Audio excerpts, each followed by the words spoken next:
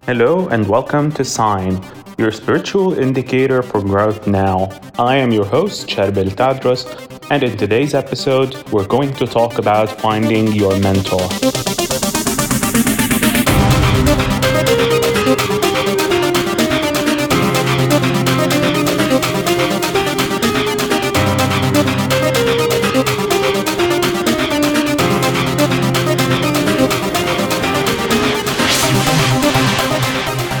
Before we begin, I would like to thank all the people who have subscribed to this podcast.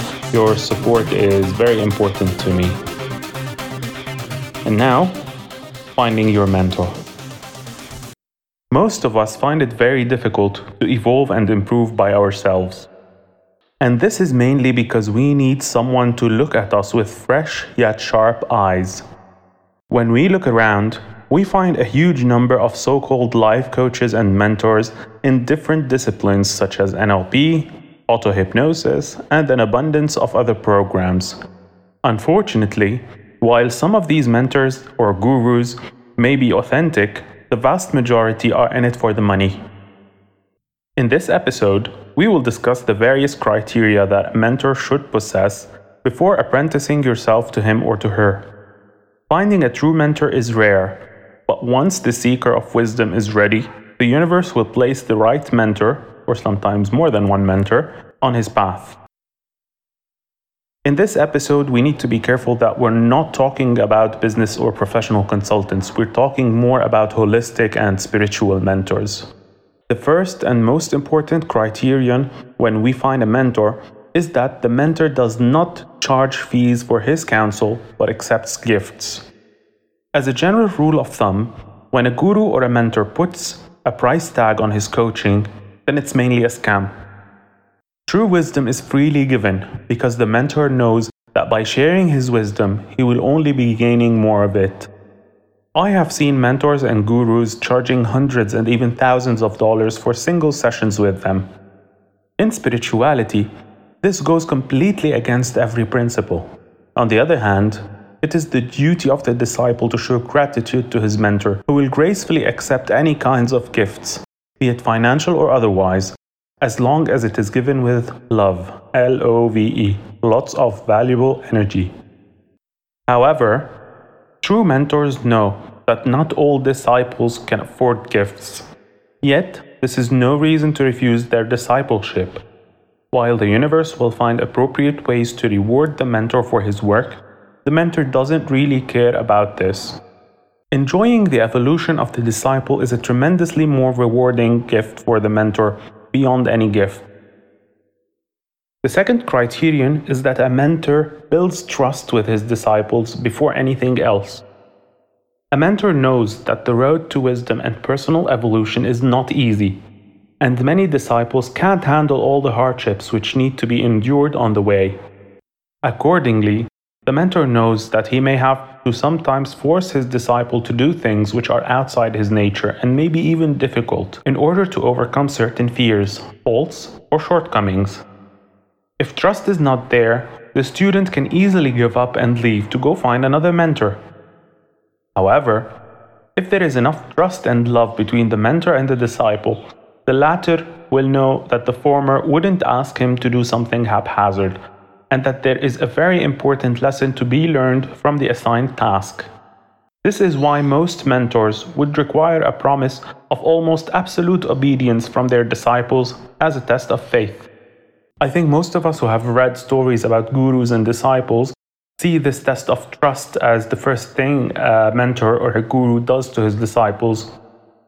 The third criterion is that a mentor can discuss almost anything. While a mentor may have certain areas of expertise, he should have enough general knowledge about almost anything. When he doesn't, he can admit it while making sure to research it for later, because it may be an important anchor into the disciple's spirit. Moreover, a mentor who has learned just one method and uses it with every disciple is not truly a mentor. Such a coach will not be able to work or succeed with all his students, but only with the limited number on whom the methodology can be applied. For example, if a mentor is experienced in NLP, he will only be able to use NLP with his clients. So a mentor who is experienced with NLP and uses NLP with all his clients will not have a complete success rate because NLP does not work on everyone. Such a person may be better employed as a professional consultant, where he is only able to tackle his areas of expertise and not much more. On the other hand, a true mentor takes in the disciple globally, assesses his personality, strength, weaknesses, fears, and faults, and then devises an adaptable, personalized plan for each disciple accordingly. The fourth criterion is experience, because a mentor sees a lesson in every experience. There is no need to create hypothetical situations or virtual scenarios to teach disciples needed lessons. The true mentor knows that life will provide the necessary opportunities to send a message to the disciple in the most efficient manner. Therefore, a mentor only prepares a general plan of work with his disciples and modifies it based on what is currently happening in the disciple's life. Sometimes the mentor may use problems from his own life in order to send a message across. The mentor does not see the disciple as a client, but as an extension of himself through which the will of the universe is being executed. While a paid coach would not teach everything so that the student keeps coming back for more, a true mentor gives everything he has and more, wanting his disciple to become better than he is. In doing so, the mentor and the disciple evolve together and become even better conduits of the will of the universe. The fifth criterion is that a mentor may refuse disciples indirectly. While a life coach or any type of consultant or trainer takes in almost all students, especially the ones that pay, since they are paying clients, a mentor only takes those whom he deems ready. When a disciple is not ready, the mentor will not tell him to go away per se. Instead, he would set him on a seemingly impossible yet useful task. If the disciple accomplishes it, he becomes ready to be adopted by the mentor. On the other hand, if the disciple fails or abandons the given task, he will remove himself from the mentor's tutelage and then either abandon the idea of finding a mentor altogether or goes looking for another mentor. The sixth criterion is that a mentor finds and creates opportunities for his disciples. When a mentor accepts his disciple, he will employ all his network for the success, benefit, and betterment of his disciple. While a coach simply points the direction, the mentor takes his disciple by the hand and provides him with the best opportunities at his disposal in order to make him better than he ever was. The seventh criterion is that a mentor can be anyone. While coaches work on becoming famous and successful, a mentor is content with himself. He may or may not be famous, but in either case, it makes no difference when he chooses his disciples. Many mentors work from behind the scenes and are not authorities in any field in particular. However, they all have one thing in common, which is practical wisdom. They may have the knowledge of various methods that can be used in different fields, but they rely more on intuition and a true connection with their disciples in order to help them perfect themselves as much as possible. Despite all their wisdom, mentors do not need to have perfect lives in the eyes of the world, yet their lives are perfect in their own eyes, for they provide ample opportunities to evolve, learn, and teach.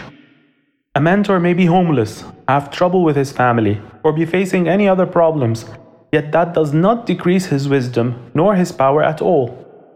In fact, it is through their utter humanity that true mentors can actually impart wisdom upon their disciples. While a coach shares his knowledge from his high horse, a real mentor does it through a genuine sharing of experience with his disciples. Finally, anyone, from the most illiterate farmer to the most highly educated doctor, can be a true mentor provided he has practical wisdom shared through humility, can exercise empathy by being intimately connected with his disciples, and offers his counsel freely with love, while receiving their gratitude with similar love. Thank you for tuning in, and we'll see you again in another episode of Sign. Don't forget to subscribe, and don't forget to share.